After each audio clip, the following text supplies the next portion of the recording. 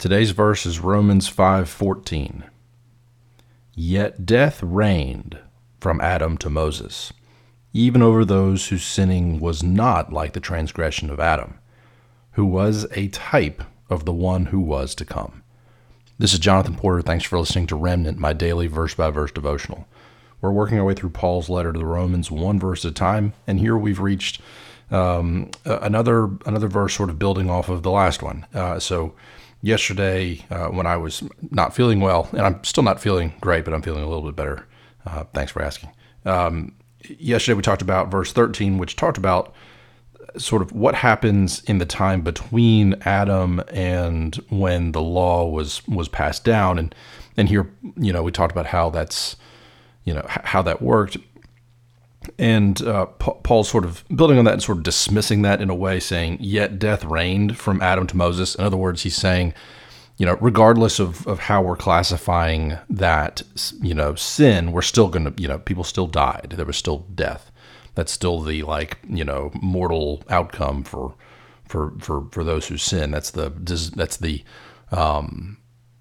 the righteous outcome. If you're sinning, that's the right thing that should happen. Is you deserve death, and I hope you feel like that you're an imperfect person and you deserve death, and that God's grace is a saving grace from the outcome that we deserve. All right, so that's the first part. Yet death reigned from Adam to Moses, and then the second part's the one I want to focus on. And then we'll touch briefly on the third part, and then because that sort of sets up the verses that are to come. So the second part is even over those whose sinning was not like the transgression of Adam. So the difference there, what's the difference between Adam's sin and then the sin of everyone who came after Adam until Moses? There wasn't law before Moses. There wasn't, there weren't tablets with only some of the commandments. There were no commandments. The question for those people is, what was the difference? The difference is Adam had a direct command from God.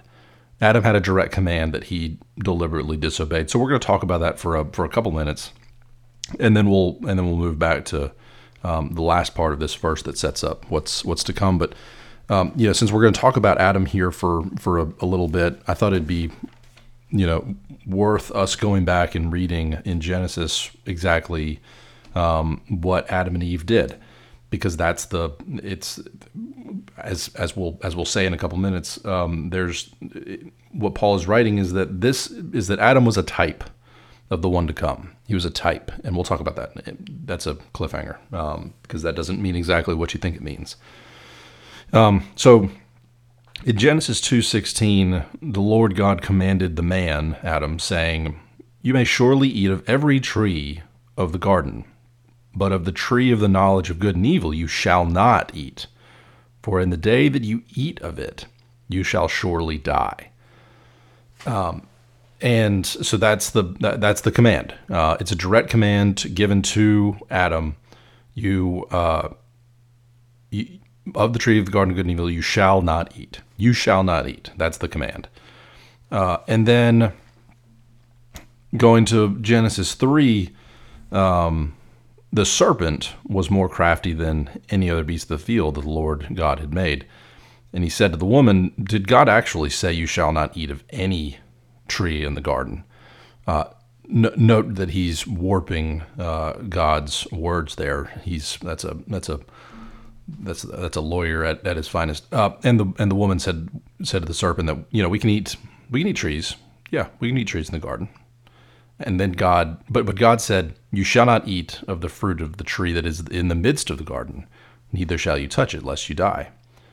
But the serpent said to the woman, "You will not surely die, for God knows that when you eat of it, your eyes will be opened, and you will be like God, knowing good and evil." And then, as we all know, she ate of the tree. She gave some to Adam. And then, in verse 7, then the eyes of both were opened, and they knew that they were naked. And they sewed fig leaves together and made themselves loincloths. And then they hid from God. They hid from God because they were embarrassed.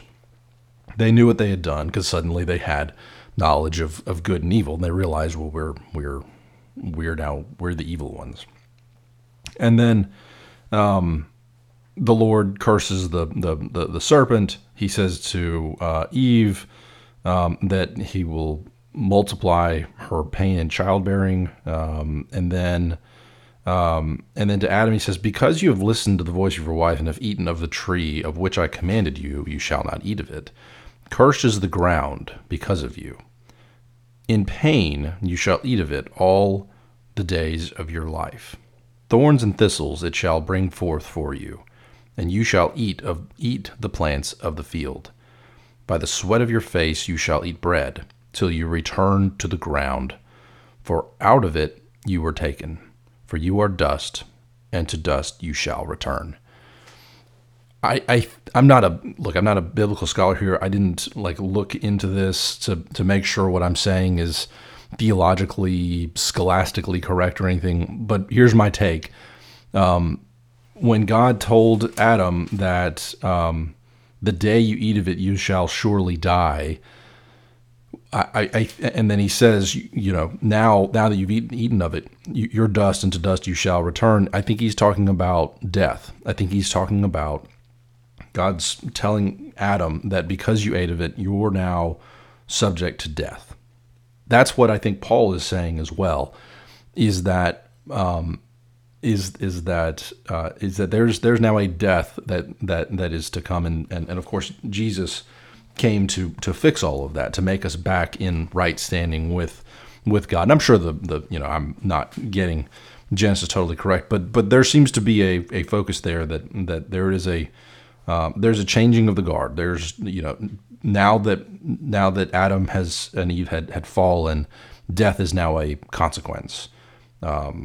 Because that's why he says, on this day you shall surely die, and then at the end he says, to dust you shall return.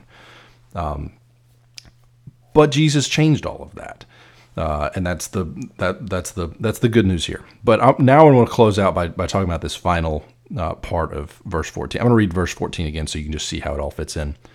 Yet death reigned from Adam to Moses, even over those whose sinning was not like the transgression of Adam, who was a type of the one who was to come. All right, so like we said, transgression of Adam, different. He got a direct commandment. The sinners between him and Moses, they didn't have a voice from God saying, you shall not do this. Death was still the consequence, but that's sort of where they fit in. But who was a type? This is saying Adam, who was a type of the one to come. Who was to come. So what exactly does that mean? It's not saying that Adam was the first coming and Jesus was the second coming. That's not really what that means. The word here that Paul used, that we translate as type, and I think others translate it as maybe something different. The Greek term is either typos or typos, typos. What that means in Greek is a mark or impression left by a sharp blow. For instance, like a stamp made by a die or a molded figure. The way that the church used this verb, typos, was essentially this is a person who made an impact, like a literal impact. It's a mark or impression left by a sharp blow, like a dent. This person changed the shape of things for everyone to come. That's what Adam did. He changed that. He made all of humanity fall, and he changed the fundamental dynamics of who we are as a people. That's the way that he was a type, a dent. He made a dent in humanity, similar to the one who was to come. Jesus came to fix that dent. He's the one who made a different shift in humanity, and that's setting up where we're going next, of comparing Adam and Jesus a little bit more. So that's verse 14. I hope you enjoyed it. Come back tomorrow. Starting in 15, we're talking about the differences between Adam and Jesus. But I hope you enjoyed this. Thank you.